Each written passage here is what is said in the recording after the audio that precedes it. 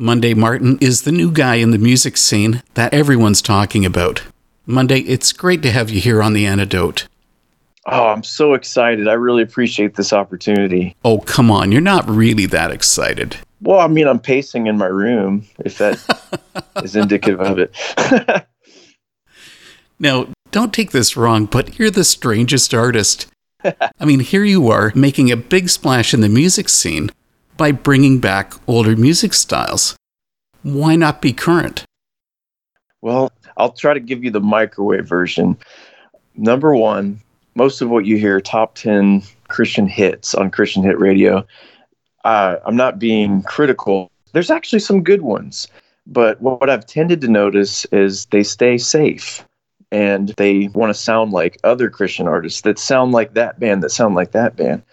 And I thought, what if I can be real and take, my influences and try to bring those influences out today?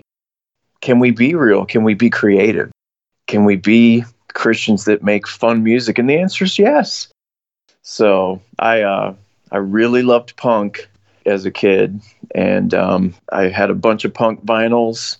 And then I really got into post-punk as well. So you'll notice that in a lot of my songs, we tend to throw in some instruments and even some 80s keyboards and synthesizers that reflect those sounds you grew up with in the 80s and 90s. So it's fun. Well, so much so that you have a song called Hello 80s.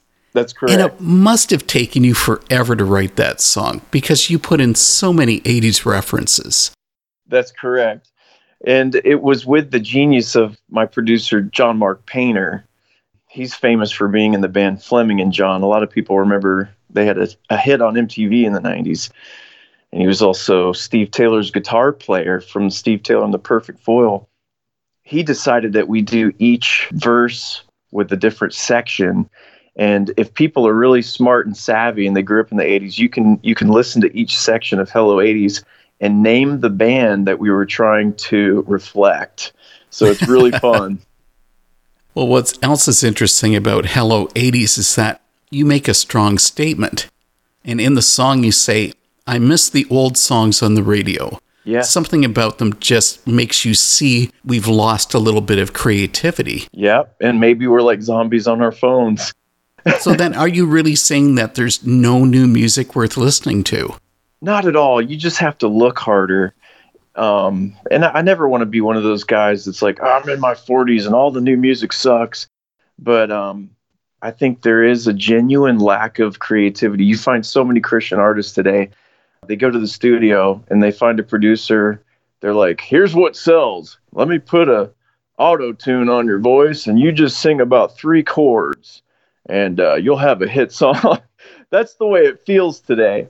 And I'm more of like, okay, when you listen to 80s songs, when you listen to the Talking Heads, just think about Burning Down the House.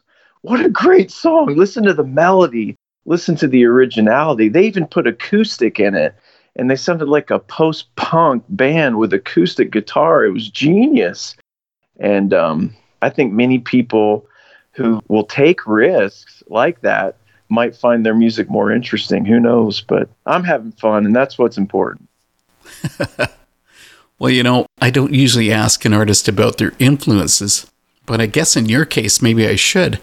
Who's impacted your sound? So I'd probably have a list of like 50 to 100, but I can tell you this. My favorite band growing up as a teenager was Fugazi. I loved the DC punk scene. Ian MacKaye, founder of Minor Threat, Discord Records, got really into them. And with my love for punk, I got into the Ramones. They're a big influence. When you love punk, you're going to love the bands that were new wave and post-punk during that time. So Talking Heads was one of my favorite. They became a very, very big influence. David Byrne's, in today's living artist, he's one of the most creative geniuses I know. Not that I know. I mean, I would love to know him. David Byrne, if you're listening, I do want to meet you. Yeah, but and Sonic Youth, you've probably heard Sonic Youth before. Oh, yeah. That was fun, avant-garde rock. So many different influences. Well, you know who else I hear? I hear Gary Newman coming across on The Fix Is In. Here in my car. I actually wrote that song during COVID. I heard the melody while I was fighting COVID pneumonia. And so someone joked with me recently. He's like, oh, that's why it sounds so crazy. But yeah, it brought me a lot of joy during that tough season we just went through. And a lot of people have said that it reminds them of that song. I wasn't trying to mimic that song, but it sounds a lot like that. It's fun. The Fix Is In also comes with a big surprise because it's tying together a space alien invasion with Christianity. That's correct. I mean, what a contentious point. That's correct. Where did the idea come from? Well, I just started thinking about it. Like, what if I could write a song about darkness and light and the enemies that are invisible that we're facing here that influence people to do bad things? So I started thinking that it could be cool to write a song where the aliens are an allegory of the darkness that we're fighting. They want to take over the world. They've got an agenda, but we've got the light. We've got Jesus. And no matter what happens on this earth, we've got the hope of knowing the sun that's going to come in the air. That's why I referenced, be sure to know the sun in the air. Anyways, it's a fun song, though. Has anyone ever called you a space alien? I'm sure from time to time. I've got it all. Let's carry on with that. What do your wife and kids think of your music? They absolutely love it. They're probably my biggest fans. So does this mean when you're touring internationally, they're going to be your crew? I would hope so. I've been talking to my son. He's got the musical gift that passed down from my dad, and he's good at keyboard. So I'm nudging him every now and then, hey, want to be my keyboard player? So that would be fun. I would love that, actually. With what you've done with all your singles, it's pretty obvious that this isn't your first time making music. Yeah. Where'd you start? I began as a child. I grew up in a musical family. And many of you probably remember commercials in the 80s. You might have heard Hungry, Hungry Hippos. You've probably also heard... Okay, yeah. Actually, I do know that. You probably heard Nintendo, Wheaties. Go tell your mama what the big boys eat. So when I was 6 years old, my dad was one of the top 10 jingle singers in Manhattan and Chicago.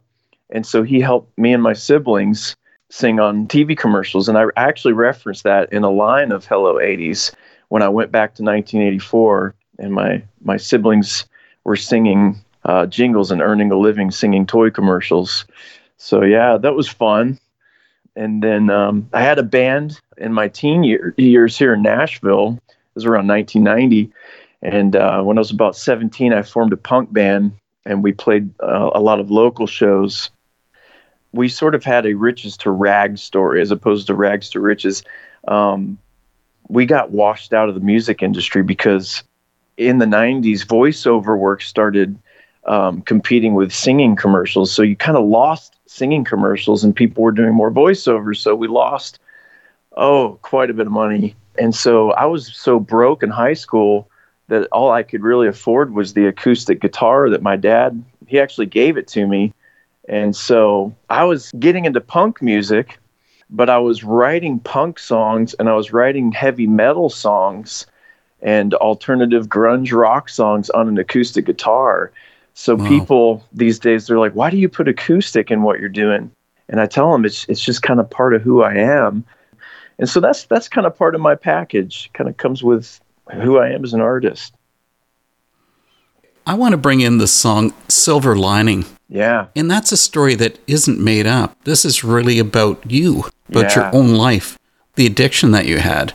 Yeah. You know, I have to say, I can't imagine what it was like for you to retell what you'd gone through. I mean, didn't it feel like you were reliving it?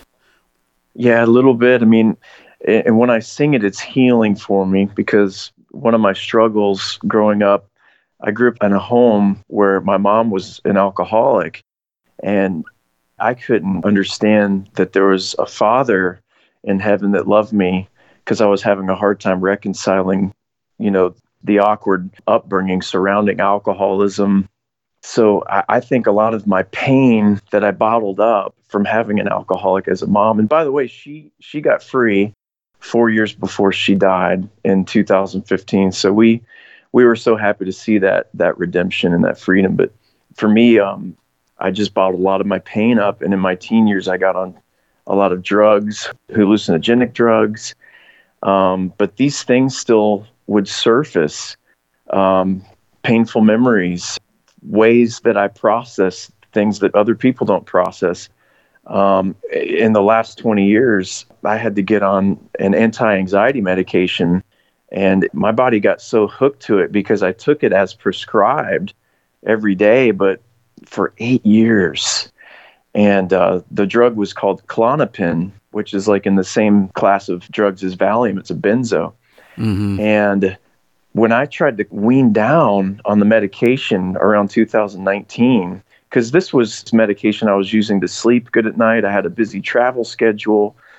But when I tried to cut it in half and then cut it into a fourth, I realized, not to be funny, but it felt like my brain was about to implode, and I felt like I was going to die. And so that's part of the journey. And writing about it in Silver Lining was I finally came to a place where I was able to reconcile the past, and I was able to trust that God had a good plan, for me and loved me, and I felt valued. And so I came off of that medicine in 2019, and people may say, well, that's not as severe as an addiction as people on, cocaine or meth, but I can tell you it's probably just as bad, or if not worse. Stevie Nicks even said the medication I was on was harder than heroin to kick. So it was when I put it down that I saw there was a silver lining in every cloud, in my life. And I was able to heal from many things I went through as a child, and be able to trust that there's a good eternal plan for me. So yeah, that's kind of what it's about. I want to flip back to something that you said earlier. You said that you had John Mark Painter. Mm-hmm. And that he's also part of Steve Taylor, and, well, I guess the band's got by a couple names. The last time I heard it was the Danielson Foil. Yeah, you know the band Danielson, right? Oh, I know the band Danielson. Oh, I've become friends with Daniel Smith recently. He's awesome. Yeah, so it's Steve Taylor and the Perfect Foil, and then they did a side project with Daniel, and it became Steve Taylor and the Danielson Foil. And that's actually one of the best EPs I've ever heard in Christian music. It's really good. It's insane good. I don't even know how they did it, but some of it reminds me of the Pixies. That's also one of my influences. It's great. It's really great stuff. Let's talk about John Mark Painter. Has he played a major role in the sound of Munday Martin? Big role. As I was going to record in 2021, I started actually May of last year. I was looking at Steve Taylor and the Perfect Foil record and the Danielson Foil record, and I was like, this is what Christian music needs to sound like. Yeah. IMO. I developed a friendship with the guitar player, Jimmy Abegg. He's awesome. He was in the band Vector, a new wave Christian band in the 80s. Such an awesome guy. And he gave me some tips. He spent time with me on the phone, and he introduced me to John Mark Painter. And at first I was going to see if Steve Taylor had it in his wheelhouse to produce me. But he's a busy guy lately. He's a professor at David Lipscomb. And so it worked out perfect that John Mark Painter would be my producer, because he actually produced the Steve Taylor and the Perfect Foil record. And he's such a creative genius. I think, honestly, if I could say this, he's probably the best producer in Nashville, Tennessee. I would say that for sure. Because he is artistic. Yeah. And there's the difference. Yeah, very artistic. Steve Taylor's been on the show, too. Oh, cool. Yeah, I can't wait to meet him. He's been a big influence for sure. Yeah, he was pushing everybody's buttons a long time ago. Uh-huh. I love how he pushes the borders, and I think that's kind of what I feel called to do, is introduce Christian music fans to a different flavor. I'd like to cleanse their palate, if you will. Are you cleansing their palate, or are you sandblasting it? I'm sandblasting it. Yeah, that's what we'll do. Here's one that you did do some sandblasting, because I've been left wondering about the comments you might have received for your song, This Is How It Goes. Yeah. I mean, the song says, all around the world, the ruts and molds have too many people under control. Yeah. Mindless submission is the trend. Yeah. It's good you brought that up. I'm actually releasing a music video to that the 21st of January. You'll be able to see where they dress me up like a dummy. And there's a ventriloquist behind me, and my mouth is opening like a dummy would, not pronouncing the words correctly. And at the end of the video, this dummy just goes berserk, and he like destroys a puppet set where these sock puppets were performing pieces of the song. And he's like, I am breaking free from the strings, man. And this is a whole separate subject in and of itself. You've got conspiracy theorists, you've got normal people, but I just believe, like, if we're not careful, America could be headed towards a socialist agenda, and every one of our freedoms it feels like is trying to be stripped away. And they're using COVID to do it. So I don't know if you want to put this piece on your radio show. I do. But I mean, it's honestly true. I mean, we as a generation have lost the ability of free thinking. We don't read books anymore. We just get our news from Twitter. And that's why I referenced that in This Is How It Goes, Hello 80s. Maybe we're like zombies on our phones. We just believe everything they tell us. And it's kind of like war is peace, freedom is slavery, 1984 George Orwell stuff. Man, the stuff he wrote about in that book is happening today. And our phones can hear us. That's what's scary. Like, it's just the way it is. You know, it is what it is, I guess, as they say. But my wife and I will be talking about, you know, riding lawnmowers or something. And then the next thing you know, an ad comes up on Facebook. Get a brand new riding lawnmower at your local farmer's, blah, blah, blah. And it's just like, dude, this is Big Brother. I don't know if anybody realizes it, but you could be saying goodbye to our freedoms in the next 30 years. And you know what? I'm not disagreeing with you. I mean, here we have the news networks and politicians are telling us how we're supposed to think. I know it. But here's the tough question. How do individuals change that? Exactly. I think it's about rediscovering our history, rediscovering, you know, how this nation was established, and just remembering that people in America actually used to have a spine, and we would rise up if we saw any form of tyranny in a government. And we fought the American Revolution, and we were passionate about it. But it seems today it's more, in the words of Jello Biafra from Dead Kennedys, give me convenience or give me death, as opposed to give me liberty or give me death. As long as we're paid, as long as the government keeps giving us stimulus money, we'll be happy.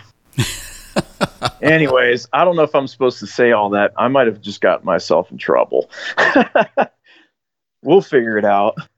I think you're laying it all out there anyway in the song. Yeah, I mean, it's hard to ignore the lyrics the way they are. Obviously, I'm leaning the same way that you are. Now, if you can, I can answer another side to that song. Okay, go for it. So the other side of the song, This Is How It Goes, I look at it like the spiritual onslaught of each individual person living. There is dark beings. There are forces trying to get us to sell our souls. And, you know, the easy route is taking the suggestions that we hear in the demonic realm, such as take revenge on that person, or if someone cuts you on the road, you chase them and make them feel scared. But when Jesus talks, he says things that are diametrically opposed to the kingdom we're used to in this world. So he says, bless your enemies, you know, and it's like, huh? He says, give and you will be given. You know, he says, pray for people that hurt you. And so when you begin to practice those, it invites you up to a higher level, which You know, that's what This Is How It Goes is about. There's a system in this world that wants to destroy every soul. And it's almost like we're doomed to fail. But we can tell those people saying this is how it goes, or those forces, this is the way you are. This is the way you're supposed to be. Live in a rut, live in control. You can say no to those things and you can live free. So anyways, that's what I feel like it's about. Is that where the altar call comes in when you're performing? That would be, it'd be a perfect piece for that to happen. Well, let's talk about that. The songs of Munday Martin have quite a wide range, but you're always hinting at least a hint of your Christian faith, like on It Is What It Isn't. Yeah.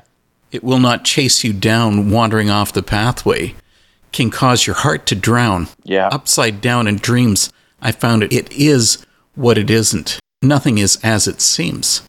Yeah. Here's the question is, what do you see that's upside down? I think forgiveness. I mean, having a mom that was an alcoholic and being given the choice to forgive her, it was so overwhelmingly awesome to see the transformation that took place when my family just chose to forgive her for the years where she drank, missed Christmas parties, abused us verbally. And in the world, the suggestion is if someone does you wrong, you do them wrong, or in the world, if someone hurts you, well, you hurt them, you stay bitter. But that just puts you in chains. And so it is what it is, and is about an upside down kingdom. And it's kind of like Gandhi said, like, he loved the teachings of Jesus so much. He said, I would be a Christian if it weren't for the followers of Christ, because he saw a lot of hypocrisy. But man, if Christians would really just listen to the teachings of Jesus and apply them, they would see families set free. They would see communities transformed.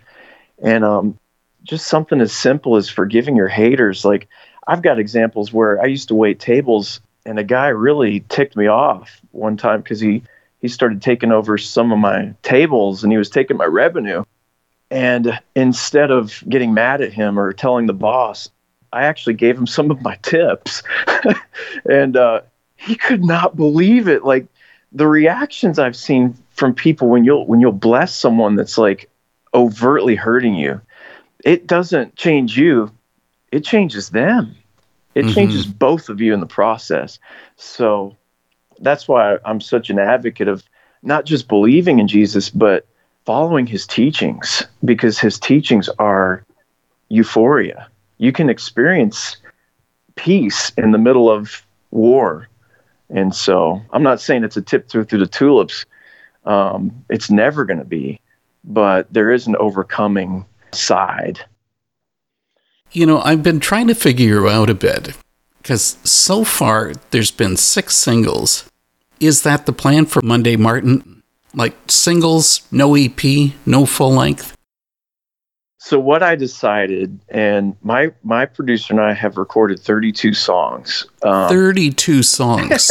6 of which have been released. Like, I've been busy, bro. Like, when you put down Klonopin, that drug I referenced, being free from the silver lining, your creativity comes back online. So mine came back with a force. And yeah, we recorded 32 songs. We've released 6 singles. And the plan is right now to release a single every month, every 28 days on Spotify, and hopefully to have either a music video or a lyric video with each song on YouTube.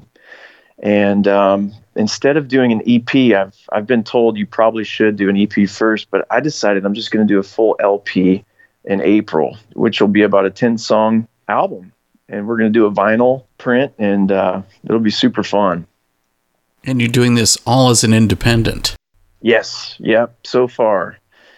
I haven't had labels knocking on my door as of yet, but I mean, it feels like that independent is the route I want to take. And we'll see what happens, though. I'm totally open to either.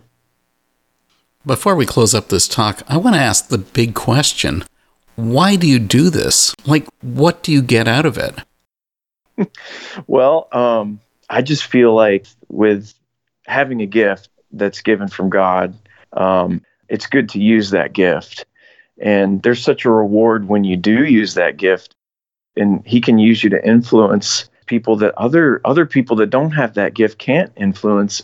And so that's been rewarding for me. And music is just a way to offer to a world that's hurting, a world that we face death. I mean, there's 100% chance everyone's going to die listening to this radio broadcast, and music can be such a comfort. And I wouldn't be surprised, if my music has been helping people. I've had some people tell me I listen to Silver Lining and I'm going to stop using drugs. I've been an addict for years, and your song Silver Lining has encouraged me to be sober. So if I get a story like that at the end of the day, I'm so happy, It sort of sounds like that might actually tie into Take Your Best Shot. Yeah. Because, the song relates, take your best shot, and you'll find that you're hitting the air. The world is a demon with lust and greed. If you want the fortune, you can sign the deed. Yeah. But, one reality is that often an artist actually does sell their soul to be a success. Right? Which is crazy. I'm putting this song out, and it goes for everyone. Here's something Jesus said that I find unique. He said, what would a man give in exchange for his soul? And he said, what good is it if you acquire the whole world and lose your own soul? And if you read in between the lines, what he's saying is a human soul, a human life is more valuable than the world itself. I think that even scientists have discovered that the human body is worth over $6 million when you look at the traces of gold inside your body and how much your organs are worth. How much more is a soul worth? And I think that's the battle. We've got an enemy that wants us to sell our soul and offer us temporary pleasure, riches, fame, success. And then you've got this humble king that offers eternity with him in bliss untold. And all he asks you to do is believe and trust him and follow him. And he makes it easy. So it's a really cool song, and it's personal. It touches personal notes. The enemy has hit me hard all my life growing up. And I find that the most successful I am at being a Christian is how much I can surrender.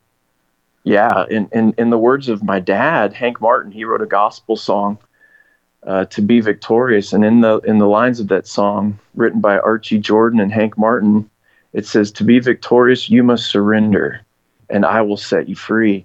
And so, yeah, I just find that there's such great victory in being dead. It's almost like when the enemy shoots an arrow at you, he's like, whoops, I can't hit him because he's already burnt up into a heap of ashes of love. Nothing's going to offend this guy. That's kind of what it's about. So then what about on a creative level? Is Munday Martin going to be victorious? That's my greatest hope. And I feel like I'm going to make mistakes just like anyone else. I'm not perfect. And neither is anyone, but my heart loves and my heart hopes that I'll please the Lord with all the decisions that I make in my life. Munday, thanks so much for coming for this talk with the Antidote Van. I really appreciate your time. Yeah, it's been great. Thank you so much for having me.